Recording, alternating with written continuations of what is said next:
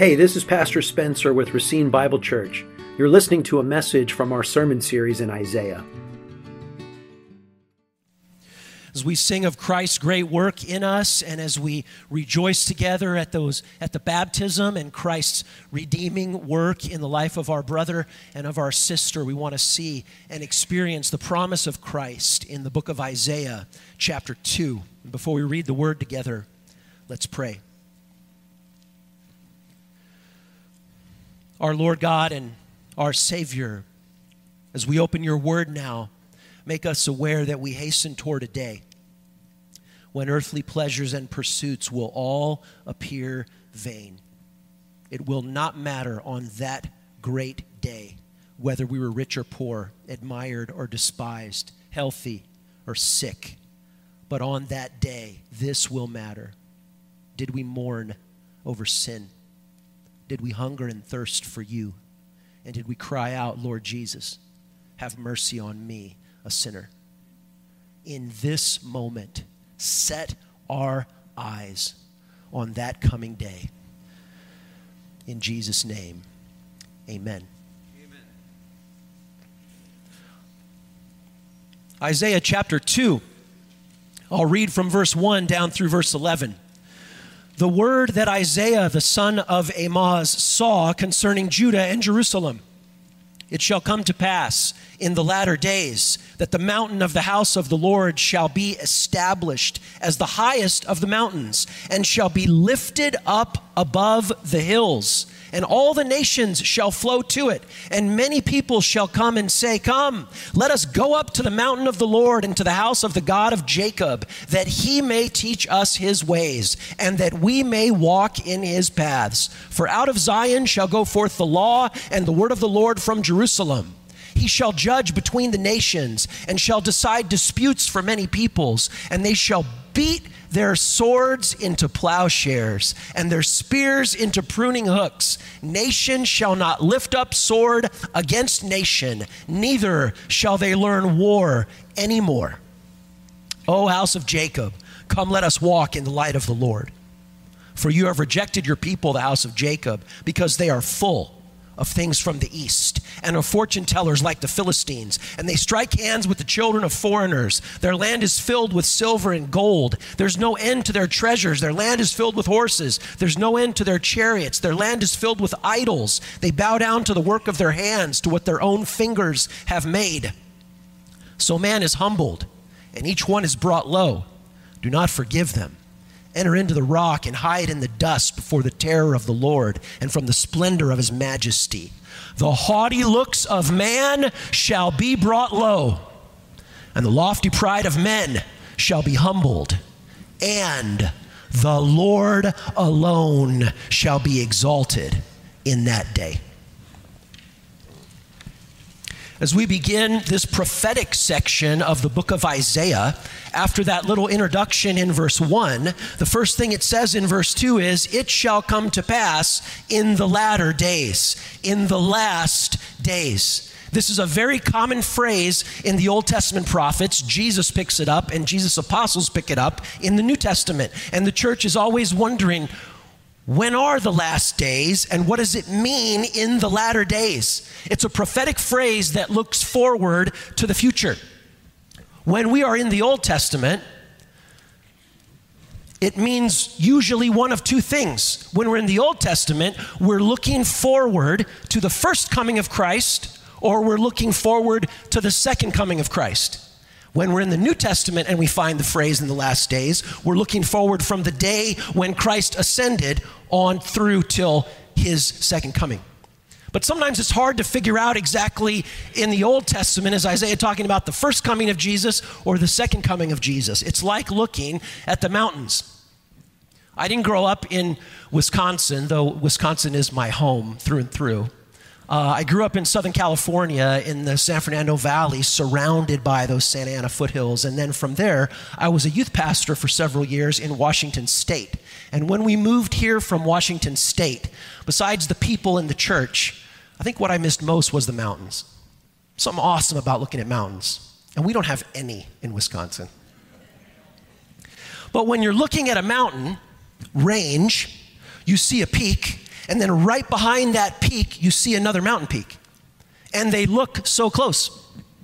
But if you were to go from your vantage point to actually scale that first peak, when you were at the top of that first peak, it might take you 2 months to climb down that peak through the valley in between and back up the next mountain.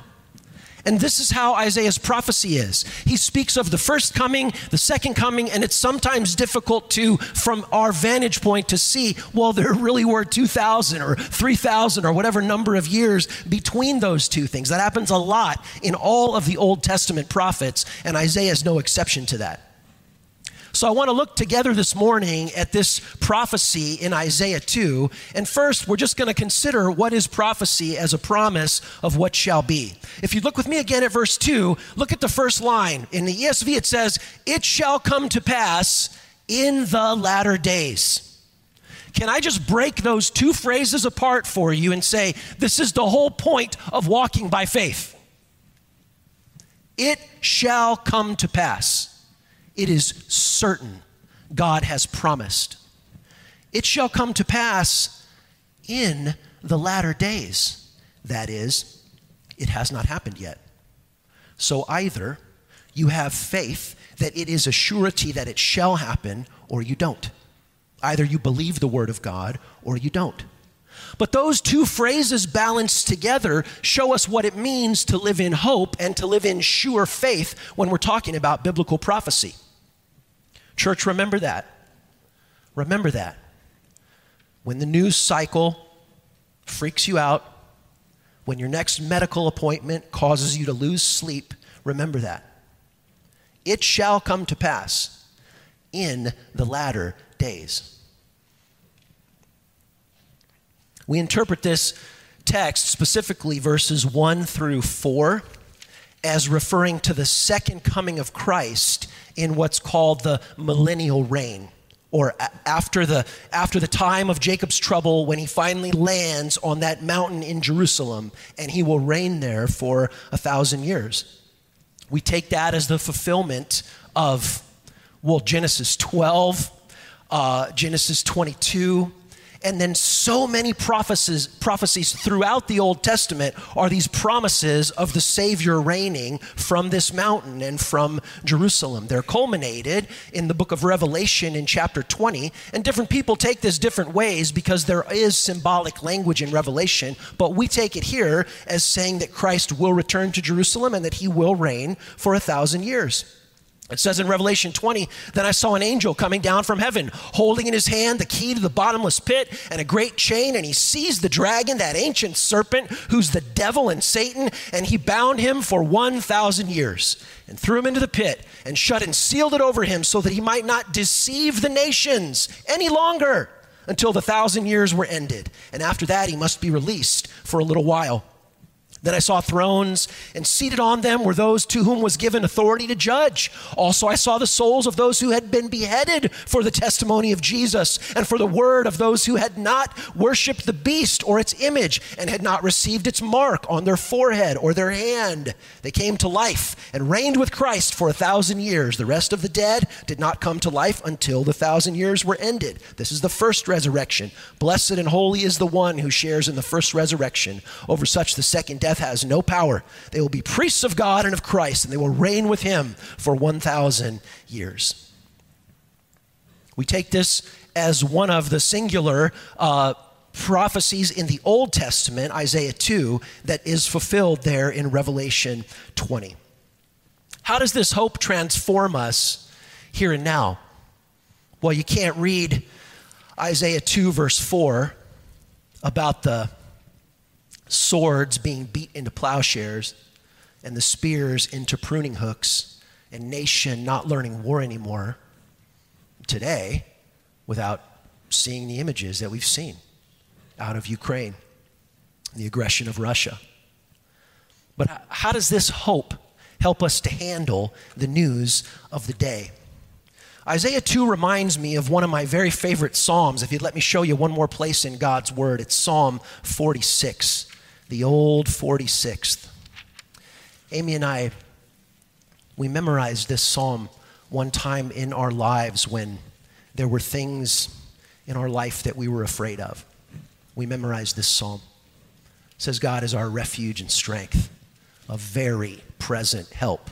Man, that he dropped that very in there, a very present help in time of trouble.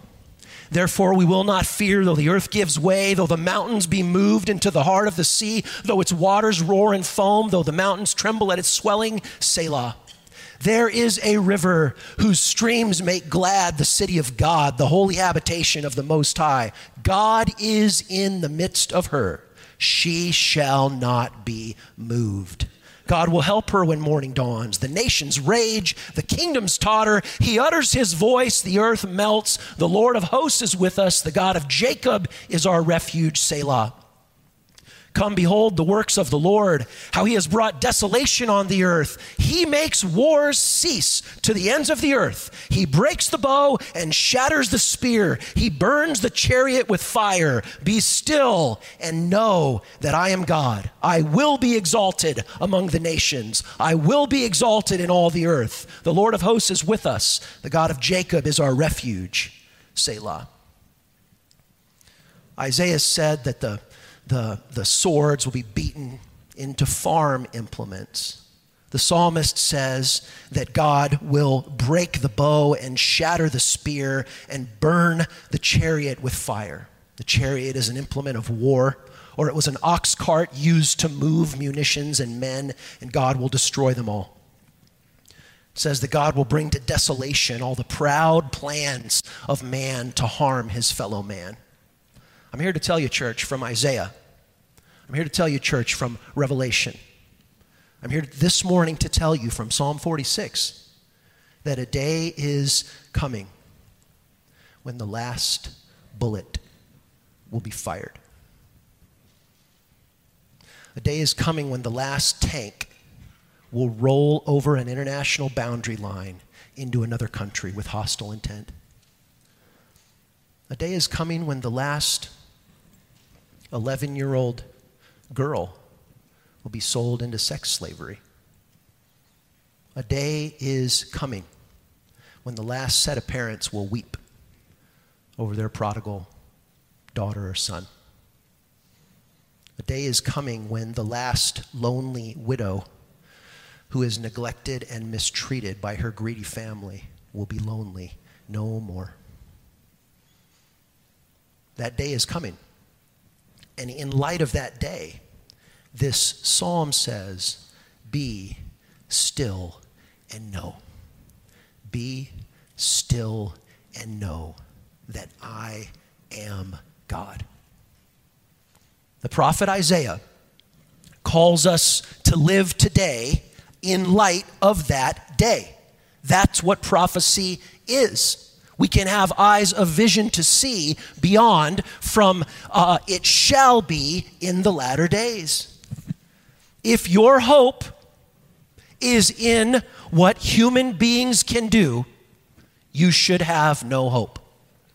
If your hope is in what the United States of America and the United Nations can do to fix the globe, you should have no hope. If your hope is in anything that man can do, your hope will be disappointed. But if you are still and you know that the only hope you have is in God, you shall not be disappointed, not in the end. Isaiah shows us what Christian hope is. And do not misunderstand me. Christian hope is not a phony smile that says everything's okay. Christian hope is not a plastic kind of fake, well, just smile, God's on the throne and everything's all right. Christian hope admits everything is not all right. There is devastation on this planet right now. But Christian hope knows why there is devastation on this planet, and Christian hope knows that a day is coming when that devastation will be no more. And only Christian hope knows that the difference maker is the cross and the empty tomb. This is what we know. This is what we know.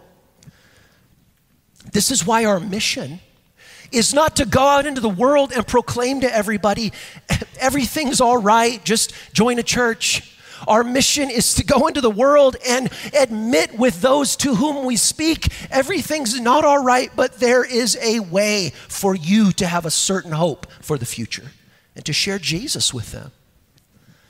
And so if I'm talking about prophecy in Isaiah 2, I want to talk for a couple of minutes about our mission, because Isaiah 2 reminds me of our mission, making and training disciples who make and train disciples. Because Isaiah 2 verses 2 and 3 sound to me a lot like Matthew 28, 18 to 20, but there's a strange twist to it. Isaiah 2 and 3 sound a lot like going into the world and making and training disciples. But the twist is God's people stand on top of the mountain and the world comes in to them.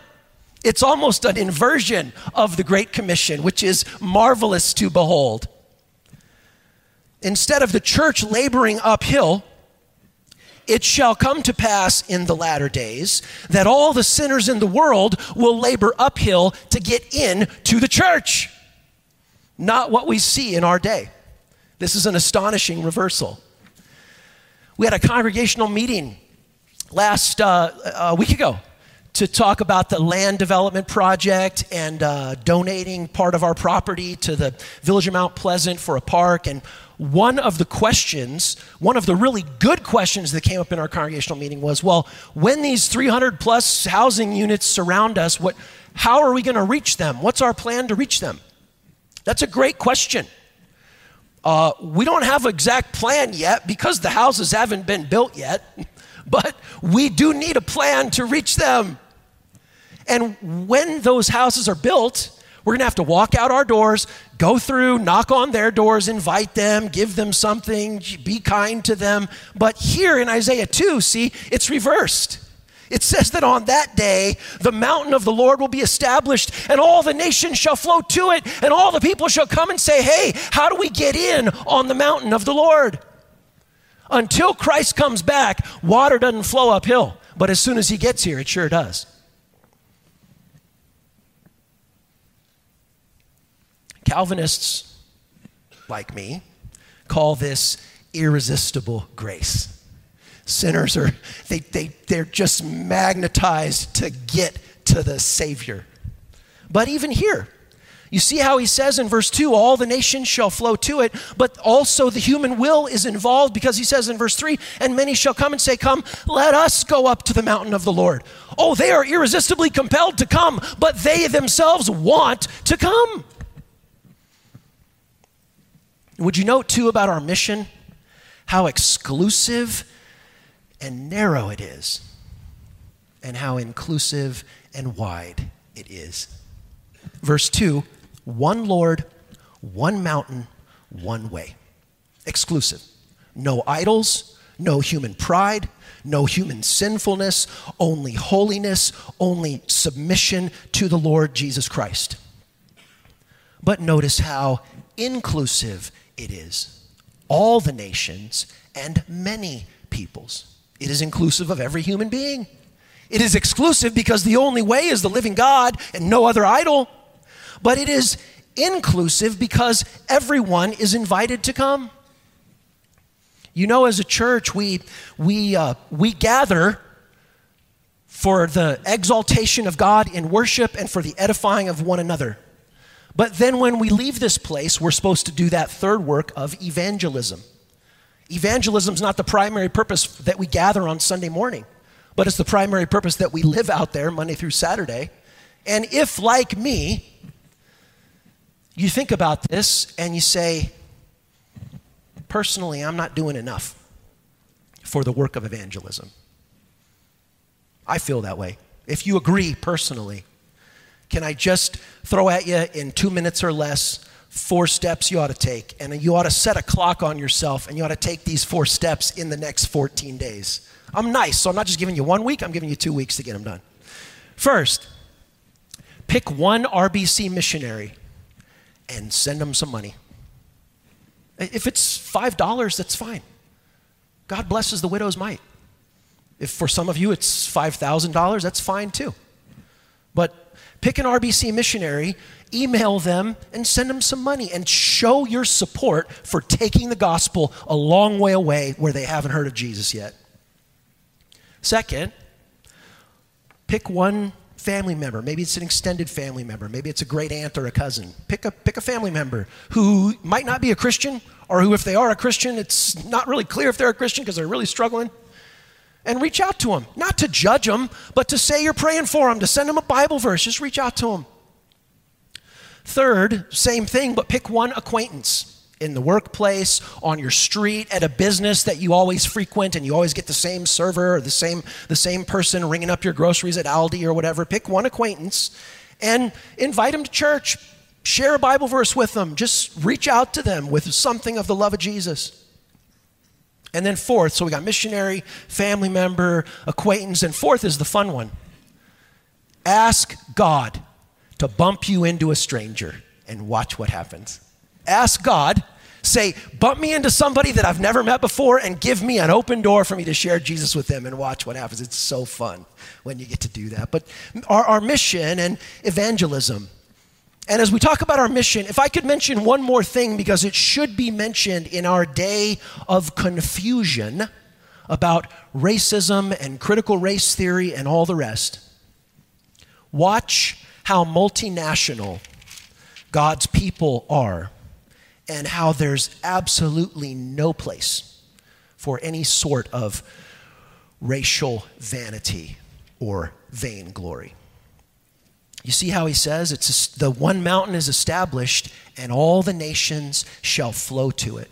And everyone says, let us go to the living God, the house of Jacob. God's true people will become a people of every nation and tribe and tongue. And we need to hear this, and we need to rejoice in this. This is a huge point for Isaiah. Isaiah had no room for ethnocentrism or racial vainglory or racism. He had no room for it in his prophecy. Listen to Isaiah 56, verses 3 through 8. Isaiah 56, verse 3, he says, let not the foreigner who has joined himself to the Lord say, the Lord will surely separate me from his people. Let not the eunuch say, behold, I'm a dry tree. For thus says the Lord to the eunuchs who keep my Sabbaths, who chose the things that please me and hold fast my covenant. I will give him in my house with walls a monument and a name, better than sons and daughters. And he says in Isaiah 56, verse 6, and the foreigners who join themselves to the Lord to minister to him, to love the name of the Lord and to be his servants. Everyone who keeps the Sabbath and does not profane it. I will bring them to my holy mountain, and I will make them joyful in my house of prayer. Their burnt offerings and their sacrifices will be accepted, for my house shall be called a house of prayer for all peoples.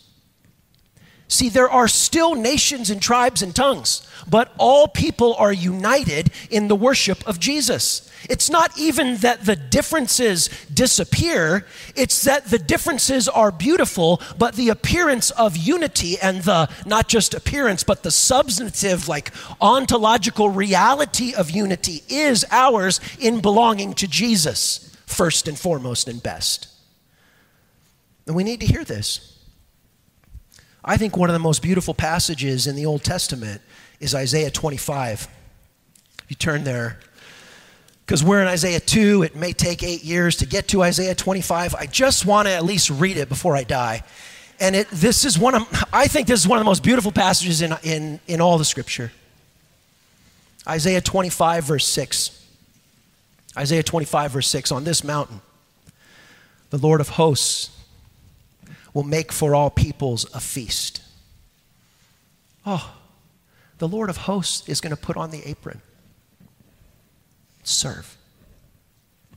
On this mountain, the Lord of hosts will make for all peoples a feast of rich food, a feast of the best well-aged wine, a rich food full of marrow, of aged wine well refined. And he will swallow up on this mountain the covering that is cast over all peoples, the veil that is spread over all nations. He will swallow up death forever. And the Lord will wipe away tears from all faces, and the reproach of his people he will take away.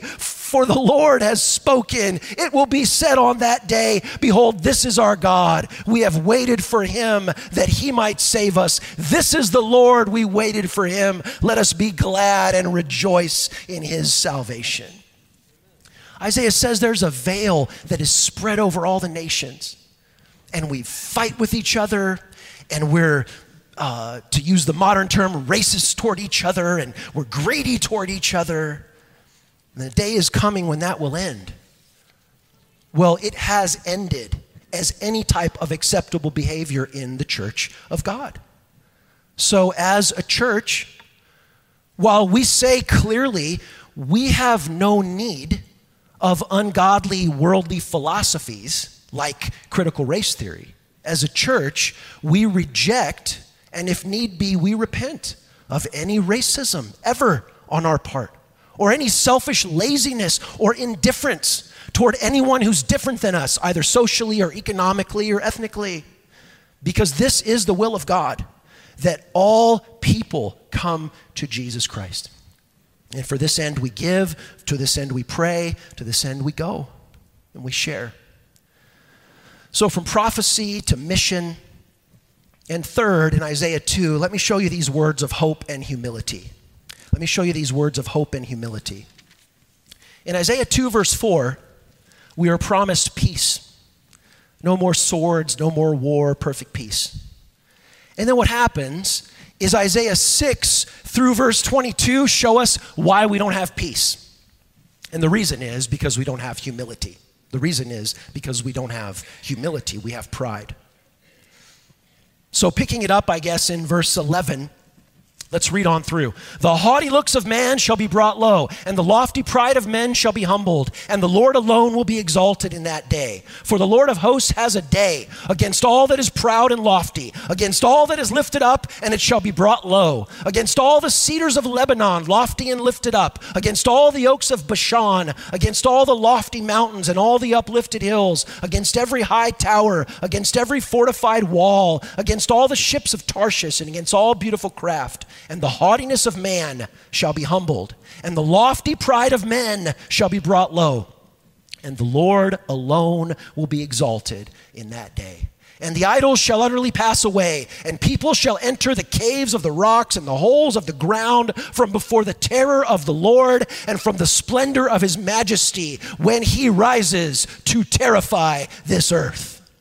In that day, mankind will cast away their idols of silver and their idols of gold, which they made for themselves to worship. They will cast them away to the moles and the bats, and they'll enter the caverns of rocks and the clefts of the cliffs before the terror of the Lord and from the splendor of his majesty when he rises to terrify the earth. So, church, stop regarding man, in whose nostrils is breath, for of what account is he? Isaiah 2, 1 through 4 is this precious promise of peace. Isaiah 2, 6 through 22 is an explanation of why we never have peace on earth.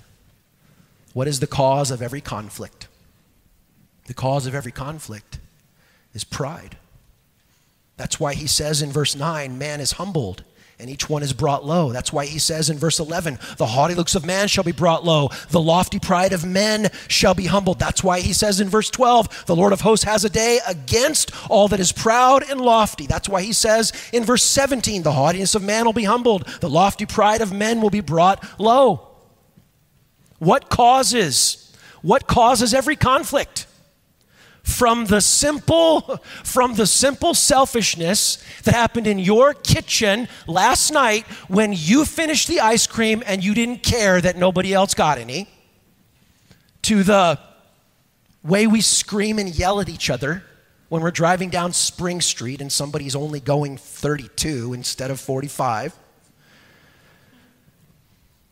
to the conflict that is right now threatening to split Christian marriages in this very church,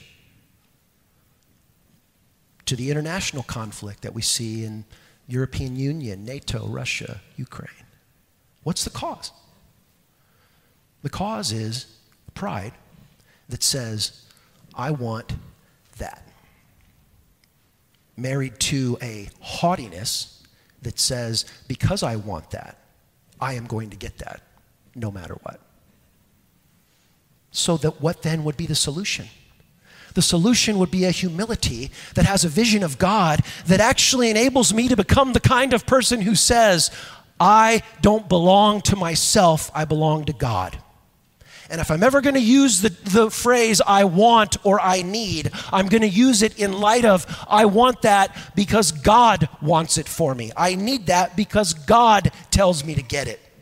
And so there's a humility and an obedience in all that we do.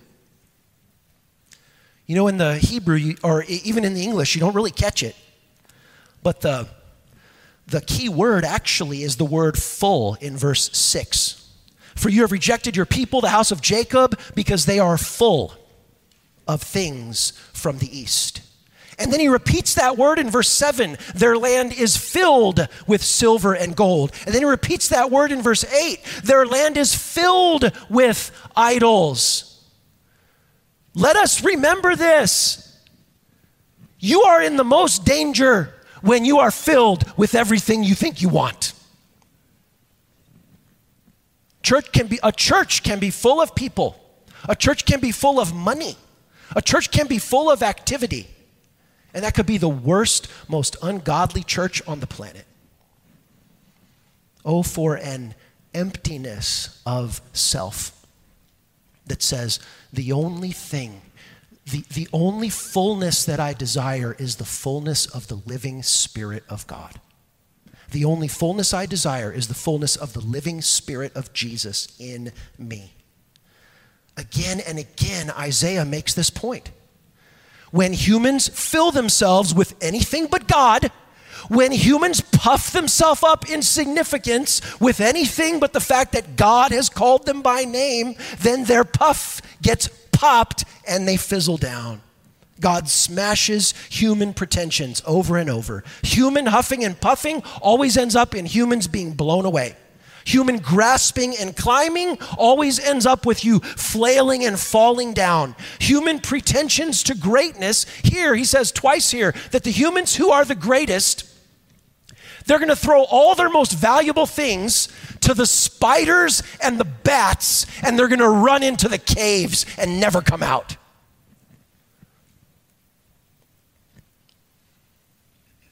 Most certainly, the haughtiness of man shall be humbled, and the lofty pride of men shall be brought low. The hub of the problem is pride, and pride only ever has one outcome. It's unavoidable. That's why, like even in verse 6, where he says, you have rejected your people. To put this from the character of God, it's not that God loved his people one day and God stopped loving his people the next day. It's that God has said, how many times? God has said dozens of times, the proud will be humbled, and I'm opposed to the proud. And if you place yourself in that place of pride, what would you expect? But God's rejection if you're unredeemed, or at a minimum, God's severe discipline if you are his. And so humility is the blessing. Don't you wonder? I wonder if I'm the only one that popped this. If you know your Bible, doesn't Isaiah 2 sound like the wonderful inverse image of Babel? At the Tower of Babel, all the people gathered to make a monument to how great man is. Not a good idea. Here, the Lord descends to Mount Zion, and all the people of every nation, they flock into Mount Zion with one passion beating on their hearts and one song streaming out of their lips. How great is the Lamb who was slain for us. And so throughout the chapter, God condemns pride. So church, do not be surprised when God says in the concluding verse of the chapter, stop regarding man. Stop fearing man. There are two appeals basically in the chapter, verse 5 and verse 22. O house of Jacob, come let us walk in the light of the Lord, and then stop regarding man. Verse 5, when you have a vision of the light of the Lord, then verse 22, what he can do or what she can do or what this person or that person can do becomes so small, so relatively small. When you behold your God, you stop regarding man. And so I would say stop fearing man. Is fearing people a problem for you? I'd say stop fearing people. And in an effort to be helpful, I just give you two words to remember. First, replace. That is, if you're going to stop fearing man, replace the fear of man with the fear of the Lord. Replace the inner question, what do those people think of me? Replace that with a different inner question. What has God said about me? This is to live gospel-centric. What has God declared about me in the gospel? This is true Christian security. The best book I've read on this is one by Ed Welch, which has a good title, When People Are Big and God is Small. It's about overcoming the fear of man. And in addition to the word replace, would you let me use an overused word? I'd give you the word balance. Because we've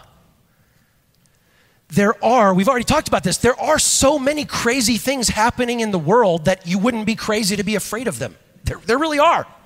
But the issue is balance. I want to address the very real danger. I was at lunch with somebody who doesn't go to church here recently, and they asked me, what's a concern or a danger for the people in your church? And this is what I didn't even, it's one of those conversations where I didn't even know I knew this until I said it to this person that was asking this. I say, you know what danger is? That our good church members, they're being catechized 18 hours a week by the news and the internet and talk radio. And I preach to them for 45 minutes once on a Sunday. This is what I mean by this word balance. There's nothing wrong with watching the news. There's nothing wrong with playing video games. All the middle schoolers just woke up. There's nothing wrong. There's nothing wrong with that. But it is an issue of balance. It's an issue of salt. You use the salt to flavor the meat. I have done this. You ever use way too much salt in the meat? I've done that more than once. And I know it's more than once because I've done that with nice, gentle people at the table, and I've done that with people like you at the table. So what happens is I put too much salt in the meat. And so if people are nice and gentle, they're like, ooh, wow, you weren't afraid to flavor this? And if people are just more blunt like you, they're like, what happened? This tastes awful. I can't gag this down. Did the top fall off and all the salt from Sam's Club went into this thing? What happened? It's an issue of balance. Look at your life. Is there too much? Just too much? News, internet, video game, whatever it is. Is there balance? Is there balance? Can you say that? Could you actually say that for every hour watching the news, you're going to spend an hour in prayer? Could you actually say that for every 20 minutes just doom scrolling on your phone about how wrong everybody is, that you'd spend 20 minutes saying something encouraging to a sister or a brother in Christ? You have that balance that for whatever time this hobby gets, I'm going to devote that time to serving in the church. Let what people say about you and what's going on in the world, it is important. But don't let it be what you regard first and foremost before you give regard to the living God. Because prophets like this call us to live now in the light of the certain future. That opening phrase, it shall come to pass in the latter days. It hasn't happened yet. But the whole point is that we walk by faith and we believe that it will. Let me tell you, this could summarize Isaiah 2 for me. And I do this with trepidation because to tell you this, I have to tell you something that bothers me that is one of my pet peeves. And I know that every time I admit this to you out loud, you people repeatedly do the things that bother me just because you think that's funny and affectionate toward me, even though it proves that you're twisted and messed up. But be that as it may,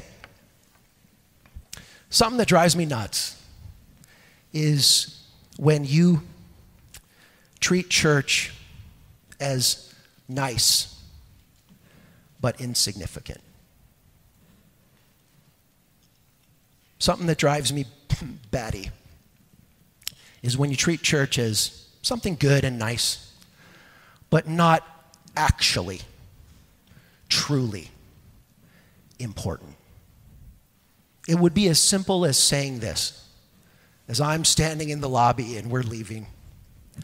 Wow, that was a wonderful Sunday service. Great singing, great to hear the baptisms, great preaching, Pastor, that was great. But now we have to leave and go back to real life. No. I'm pleading with you 1,000 times, no. This is real life. There is a river whose streams make glad the city of our God.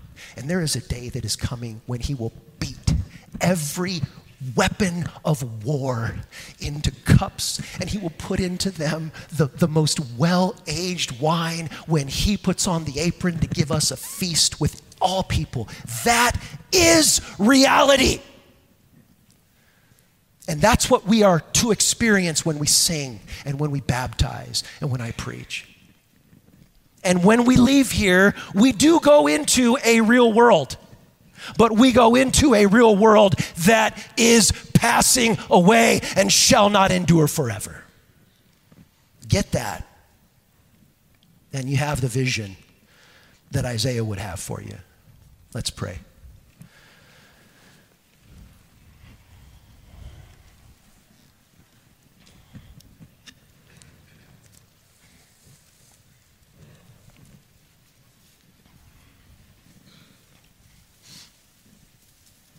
Lord God, in this moment, give us a vision of that day. Lord God, now in worship, remind us and convince us that the world is passing away, but the one who does the will of the Father in cleaving to the Son abides forever. Lord, we would lift up to you hands and hearts that are unclean, and we would ask for your cleansing. We would lift up to you a church that needs to grow in mission and in zeal. And we'd ask you to provide those things by your Holy Spirit. Even now, as we turn our eyes and our hearts back to you, we ask you to give us a vision of who you are and what you've called us to. And this we ask in Jesus' name. Amen. To find out more about our ministry, contact us at racinebible.org. Thank you for listening.